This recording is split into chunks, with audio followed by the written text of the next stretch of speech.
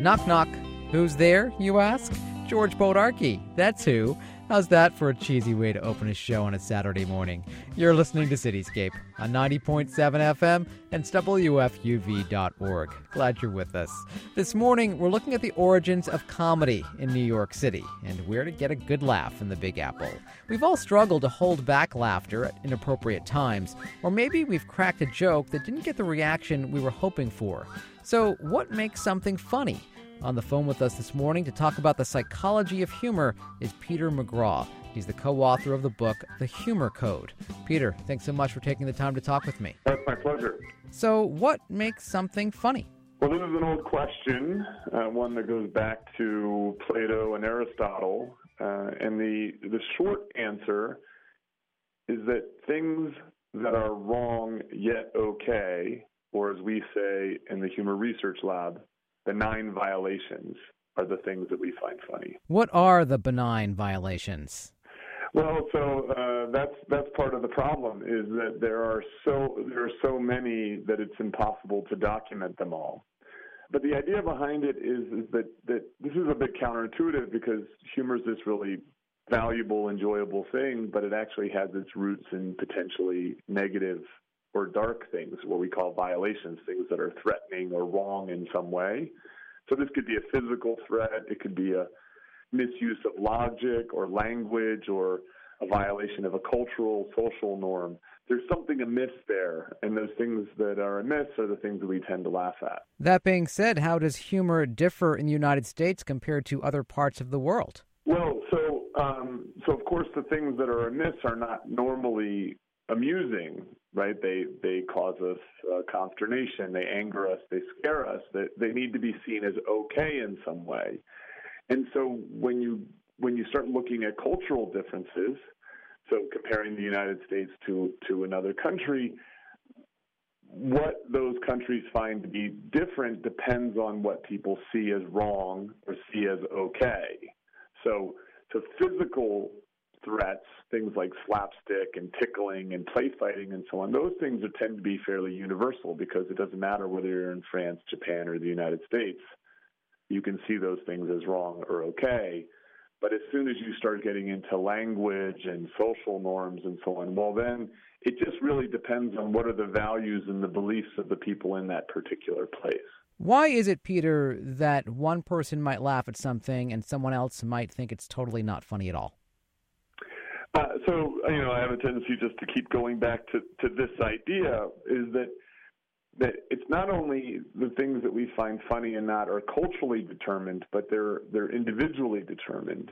That is, that they're based on our own personal experiences and our personal values.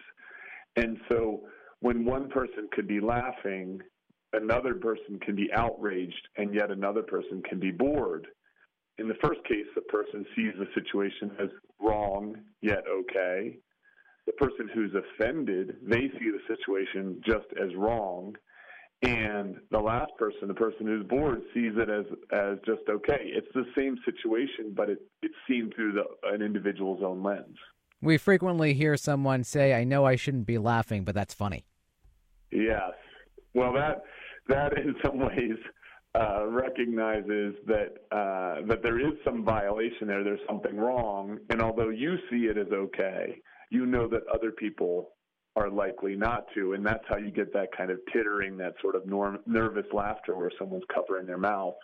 They're amused, but they know that at least others think they shouldn't be. Well, Peter, thank you so much for your time.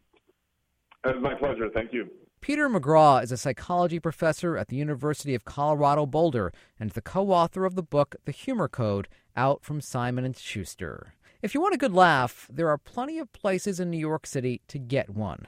The city is home to a great number of comedy clubs, and over the years it's helped to launch a lot of comedians to greatness. Marshall Stevenson is a stand-up comic in New York City who runs a tour that delves into the city's comedy history. He's with us in the studio this morning. Marshall, thanks so much for coming in. Oh, glad to be here. So tell me about this comedy tour that you run here in New York City. Well, it was actually inspired by the world-famous Comic Strip Live on 2nd Avenue between 81st and 82nd Street. They have a rich history because they were the club that had Jerry Seinfeld and Eddie Murphy before they were known entities. And they suggested to me, because I had been doing stand-up comedy there, that I run a tour. I'm a tour operator. So they said, well, why don't we run a comedy tour? So we cobbled together a comedy tour that starts at the Paley Center, that goes through some of the early videos of Milton Berle and Texaco Star Theater and The Tonight Show, and then the sitcoms. All of it is concentrated on New York. And then we go through the city and we see where the Friars Club was, where they all got together in the 50s and insulted each other. It still do to this day, actually. The Cosby Stoop, where the Friends supposedly took place. Where the Saturday Night Live characters started, where all the early movies were made, and we see all that, plus some of the venerable comedy clubs, and then end at the comic strip with a show. So you pretty much see New York City as the epicenter of comedy, huh? There is no other. Comedy is, as we know it today, is a uniquely American art form, and everything started in New York. In the early days, it was variety. Comedy, the stand-up comedy as we know today actually started kind of in minstrel. I mean, we look today at minstrel as an offensive art form with exaggerated features for black performers, and that is what it was. But they had an MC. And so the MC would introduce a variety of acts, and that there was born variety out of the immigrant theaters where they had prostitutes, and it was bawdy and smoky and dirty, and they would make fun of all forms of stereotypes. And where was this? Down on the Lower East Side. On the Lower East Side. Of course. Uh-huh. This is where everything is. And it became variety, which is you would go to a show and you might see a juggler, and you might see a contortionist, and then you might see somebody telling jokes, and then get up and make fun of immigrant Irish people, and then, make fun of Jews, and then have a musician. And variety, it began to clean up later in the 19th century, and that's when we start to see vaudeville. And vaudeville is pop culture in this day. All of a sudden, middle class, lower middle class have some sense of disposable income. They want to laugh. It's a distraction. And even the politicians get in on the game because, the political machine, Tammany Hall, which you know about extensively. Mm-hmm. I've heard you talk about it on your show, George. They were going to vaudeville. Meantime, these vaudeville shows would go out on the road, but the acts would hone their acts in New York, sometimes doing 8-10 shows a week. At this time, later into the 20th century, we start to see early movies. These are all going on in New York City. Vitagraph, the Story of Kaufman Studios, Biograph Studios. These are all inventing in the late 19th century, animation, comedy, all going on here in New York. And then by the 30s, you start to see radio. And this is also about this time is when movies are moving out to Los Angeles. And radio is amazing and different for comedy because with vaudeville, much like stand-up comedy today, the acts, the performers would hone their act and do the same act 10 times a day. Now radio, you need fresh acts every day. Mm-hmm. So this is a totally different kind of thing. And yet you see all the vaudeville stars who have worked on their vaudeville act for years and years and years now going on to radio. And then these same guys were going on to television. These are like George Burns. I mean, you think it's amazing that somebody succeeds in radio or television or stand-up today. These guys were huge stars in vaudeville. And then they became huge stars in radio, and then they became huge stars in television. I was going to ask you the question, who do you think are the greatest comedic stars to ever come out of New York City? You got to say Milton Berle. I mean, in 1949, television, network television, becomes big. You had television with wrestling and all kinds of other wasted time shows on there before that. But Milton Berle, they say, he didn't sell shows, he sold TV sets. That people would actually buy TV sets just to see Uncle Milty and the Texaco Star Theater. And that's when comedy becomes even bigger. Now, along the way, you got to realize that comedy is doing something culturally relevant because comedy in many ways to this day is the freest stage. You can get up there and say anything you want. You can't do that, George, behind this microphone. You can't do it in TV, but a comedian can get up there and say things that are incredibly honest. Mm-hmm. And so comedy has, in ways that other art forms can't do, it questions authority. It upsets the norm. I mean, the famous Marx Brothers who came out of New York City and vaudeville stages and then into the movies right here in New York before they went out to LA, they were anarchists. They took the norm as was expected by culture and upset it. Said, we're going to cause problems. You mentioned that you yourself do stand-up comedy. What's it like on that stage? Well, it's exhilarating when it's going well. I would say that, if you're a singer and you're not doing well, it's probably easier just muscle through the song and be done with it. But sometimes you die on stage, and it hurts. Artists are a little sensitive to begin with, and you have a focus group. It's unique in that all your jokes get judged right away.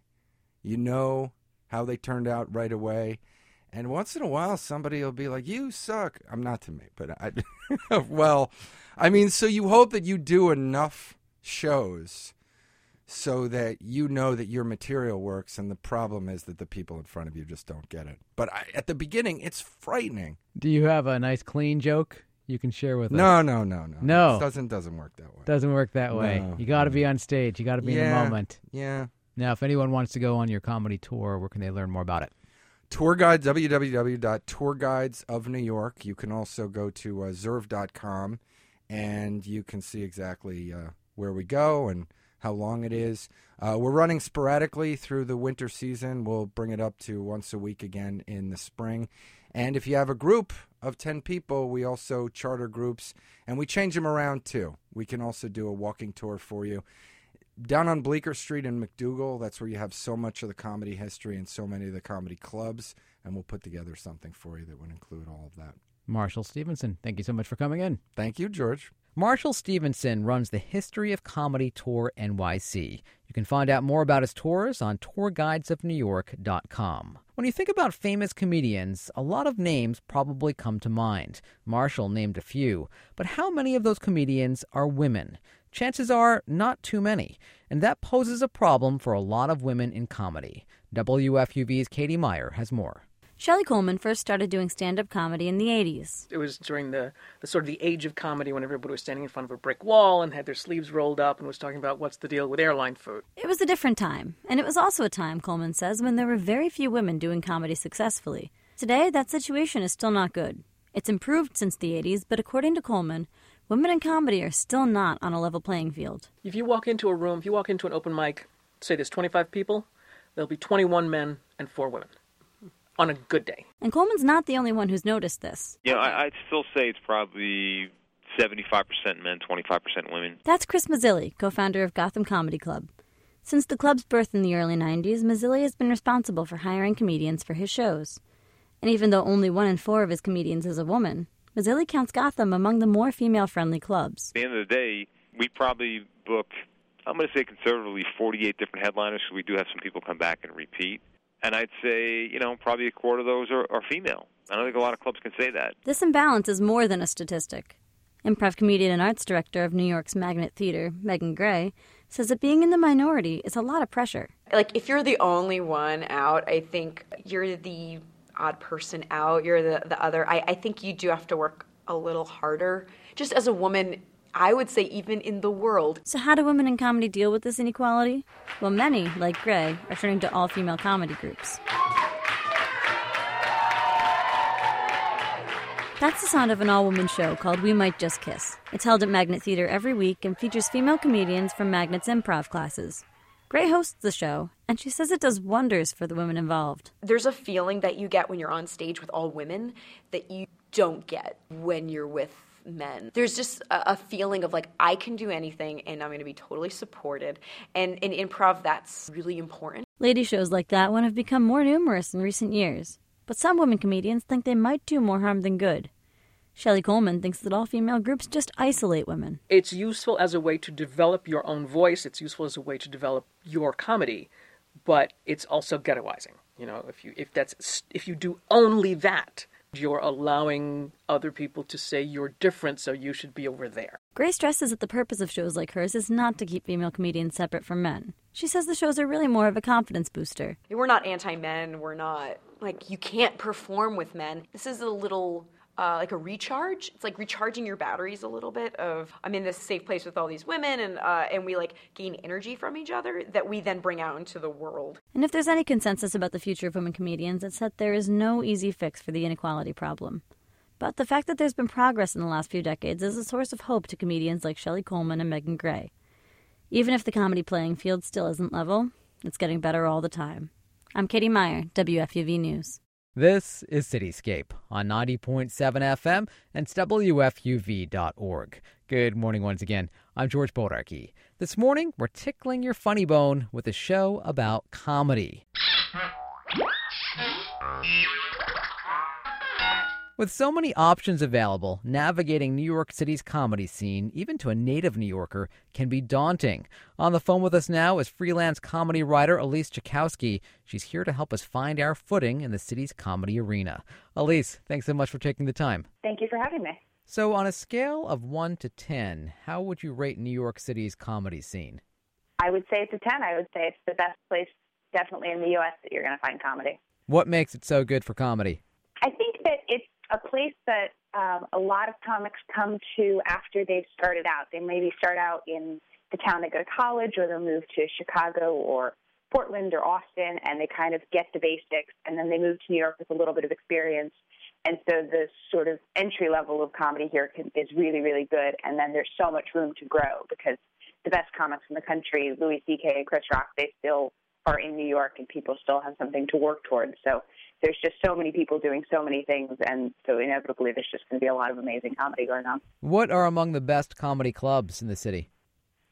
I think the Comedy Cellar is sort of ironically both the most famous and the best club, which is not always how these things work. But in the last few years, with shows like Louis, and there's a Seinfeld documentary about 10 years ago that was all set at the Comedy Cellar, I think it put it in people's minds that this is a great place to see comedy. It's a place where a lot of big names still go to work out material, but there's also a lot of really great young comics who can get up and sort of make a name for themselves there. And it's got really good crowds, it's got a really good vibe, and it's, I would say it's still the best comedy club, traditional comedy club in the city. How expensive is it to take in a night of comedy in New York City with drink minimums, food minimums, that kind of thing? It really depends on where you're going. If you're going to the Comedy Cellar, I believe it's normally a $15 cover, and then you're paying a 2-drink minimum, so you're looking at $25 to $30 a person at a minimum. If you're going someplace like Caroline's or Gotham, which are headlining clubs where you're going to maybe get more big names, you're going to go on a Saturday at 8 o'clock, you might be looking at a $40 ticket plus $20 in food and drink. But if you don't want to spend a lot of money, there's places like the Upright Citizens Brigade Theater, the Pit, Magnet. Those are all sort of more improv and sketch theaters. They tend to be $5 or $10 with no minimums or anything like that. Or you can go to shows in bars on weeknights that are free, and there's no one at the door. You can come and go as you please. No one cares. So there's kind of something for everyone, depending on your schedule and your budget and how invested you are in either seeing something you already know, or if you want to be adventurous, you can do anything you like. Elise, thanks so much. Thank you. Elise Tchaikovsky is a freelance comedy writer right here in New York City. My life is a joke. That's an exasperation we've all used. There's truth in comedy as performers use their lives to relate material to an audience. Comedian Brad Zimmerman knows that well. In his show, My Son the Waiter, a Jewish tragedy, Brad acts out moving to New York City and waiting tables for 29 years as he continued to pursue his dream of comedic acting. He's on the phone with us this morning. Brad, thanks for taking the time. Pleasure to be here. So how long of a journey was it for you from waiting tables to a one-man show?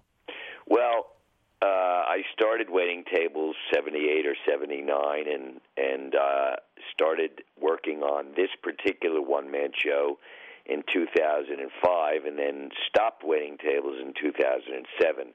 So that's a long time of waiting tables.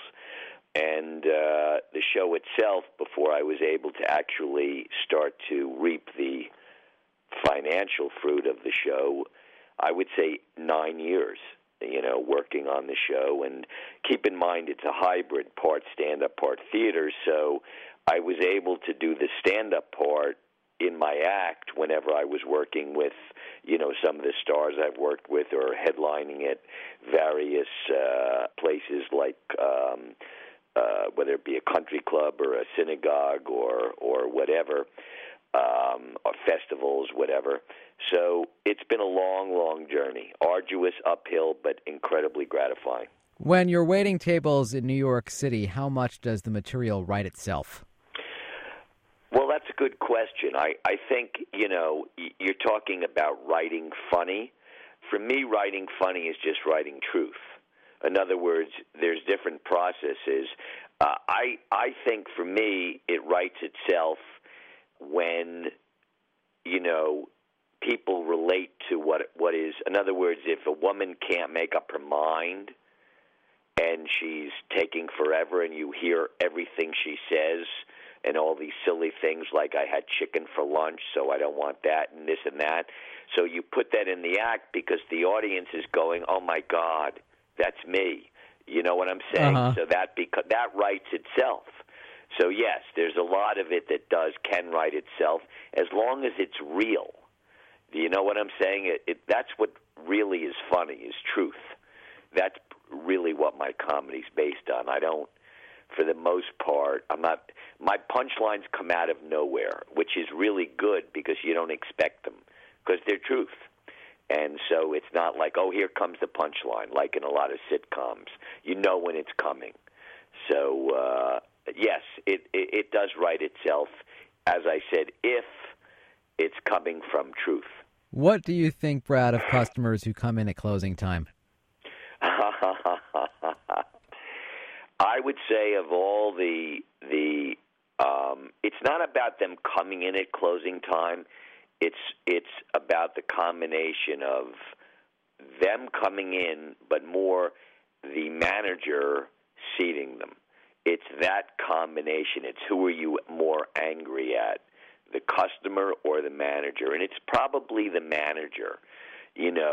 For whatever reason, it's almost like the manager is kind of, you feel either the manager is sucking up to the owner or is punishing me or exhibiting, this is their power in the universe. This is the only power they'll ever have. So naturally, when I walk up to the customer under those circumstances, it's very difficult. You have to put on a game face like, I love you, when you really want to slap them. You know what I'm saying? It's a very difficult situation because, it means another half an hour in the restaurant when you could be home sleeping. Would you be where you are today if you hadn't waited tables, though? Well, the reality is, it's a good question. Here's the bottom line. You grow up Jewish, and the typical Jewish kid, the whole thing with the doctor and the lawyer, the Jewish mother, and everything. This title of my play, My Son the Waiter, A Jewish Tragedy. I had two choices. I could work for my father, which meant selling furniture, or I could struggle, which meant wait tables and try to be an actor. And that was an easy choice. I'd much rather struggle and, blah, blah, blah, and wait tables than sell furniture. Sell furniture for me was institutional America. It would have left, as I see it now, due to my success, a huge creative void in my life because obviously I have found my niche and gotten really good at it from 35 years of practice. I mean, the show has been getting tremendous response. Who are your comedic inspirations? Well, I took a stand-up class when I was 42. So in terms of who are my inspirations, well, let's put it this way. I worked for years with Joan Rivers and I worked with George Carlin. I wouldn't call them inspirations except for the fact that they're both legends and they were both two of the greatest who have ever lived, especially Carlin, just in terms of his, 15 HBO specials, which means 15 hours of new material. I mean, it's mind-boggling. and his. But I would say, when I was a kid, I would watch the Ed Sullivan Show, which meant that I would be watching old Catskill comics, and those are the guys that I loved. They were such pros, and their timing, and people. I worked more in the vein of the older comics. They worked slow. They took their time. They allowed silence. A lot of comics today bombard you with material, and they don't really give you the time to process, which an audience needs, and I do. The show is My Son the Waiter, A Jewish Tragedy. Brad Zimmerman, we'll see you on the stage. Thank you. Brad Zimmerman is a comedic actor in New York City. His one-man show, My Son the Waiter, A Jewish Tragedy, is playing at the Triad Theater in Manhattan. Over the course of his comedy career, Zimmerman opened for legends like Joan Rivers and George Carlin. And speaking of Carlin, he recently got a street renamed after him in Morningside Heights. New York City Councilman Mark Levine was instrumental in making that happen for the late comedian. Councilman Levine, thanks for taking the time to talk with me. My pleasure. So why rename a New York City street after the late comedian George Carlin? Well, of course, he grew up in Morningside Heights, right on 121st Street. And the truth is you really can't understand the history of the neighborhood without understanding the life of George Carlin, and vice versa. You can't understand his life and his biography without understanding the influence that Morningside Heights of the 1940s played in his life. And this is a way now that generations to come will be able to see his name there right on the corner of Amsterdam and 121st, and they'll know that his life and the life of the neighborhood were really intertwined. How did the neighborhood impact George Carlin? Well, folks who know Morningside Heights today, where it's really an extension of Columbia, should have a different image in mind. Back in George Carlin's childhood, it was really a tough neighborhood, a diverse neighborhood, an immigrant neighborhood, in many ways part of Harlem. He actually called it White Harlem, sort of half-jokingly. But you can imagine that a kid with a small frame like his probably had to learn to defend himself using his words and his wit. And I also like to think that, at least in one way, Harlem rubbed off on him, which is that it's a neighborhood which has always spoken truth to power, and he sure did that in his career. Now, Carlin went to Catholic school in Morningside Heights, didn't he? He did. He went to the local parish where he had a bit of a rocky tenure as a student, to put it mildly.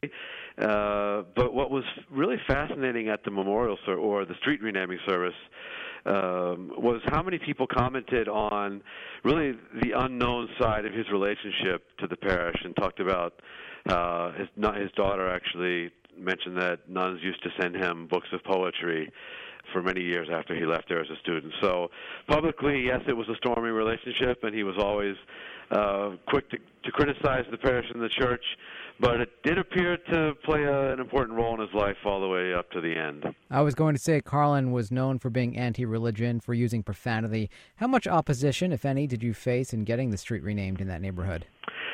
Well, there were some leaders in the local parish that were quite opposed to it being located on the corner adjacent to the church. And in the end, we struck a good compromise where it's on the other end of the block, about 70 feet away from the church. That seemed to satisfy the folks of the parish, but still gave George a commemoration rightfully on the block where he grew up. Councilman Levine, thank you so much for your time. My pleasure, anytime. Councilman Mark Levine helped push through the renaming of a street in Morningside Heights after the late comedian George Carlin. Something else we have in common: flying on the airlines and listening to the airlines' announcements and trying to pretend to ourselves that the language they're using is really English. Doesn't seem like it to me. Whole thing starts when you get to the gate. First announcement: we would like to begin the boarding process. Extra word, process. Not necessary. Boarding is enough. We'd like to begin the boarding. Simple, tells the story. And that's it for this week's Cityscape. Remember, past episodes of the show are available in our archives at wfuv.org/cityscape. You can like us on Facebook and follow us on Twitter for show updates and New York City tidbits. We're listed on both as WFUV Cityscape. I'm George Bodarky. My thanks to producer Taylor Nolk. Have a great weekend. It's WFUV and WFUV HD, New York. Listener-supported public media from Fordham, the Jesuit University of New York. Music discovery starts here.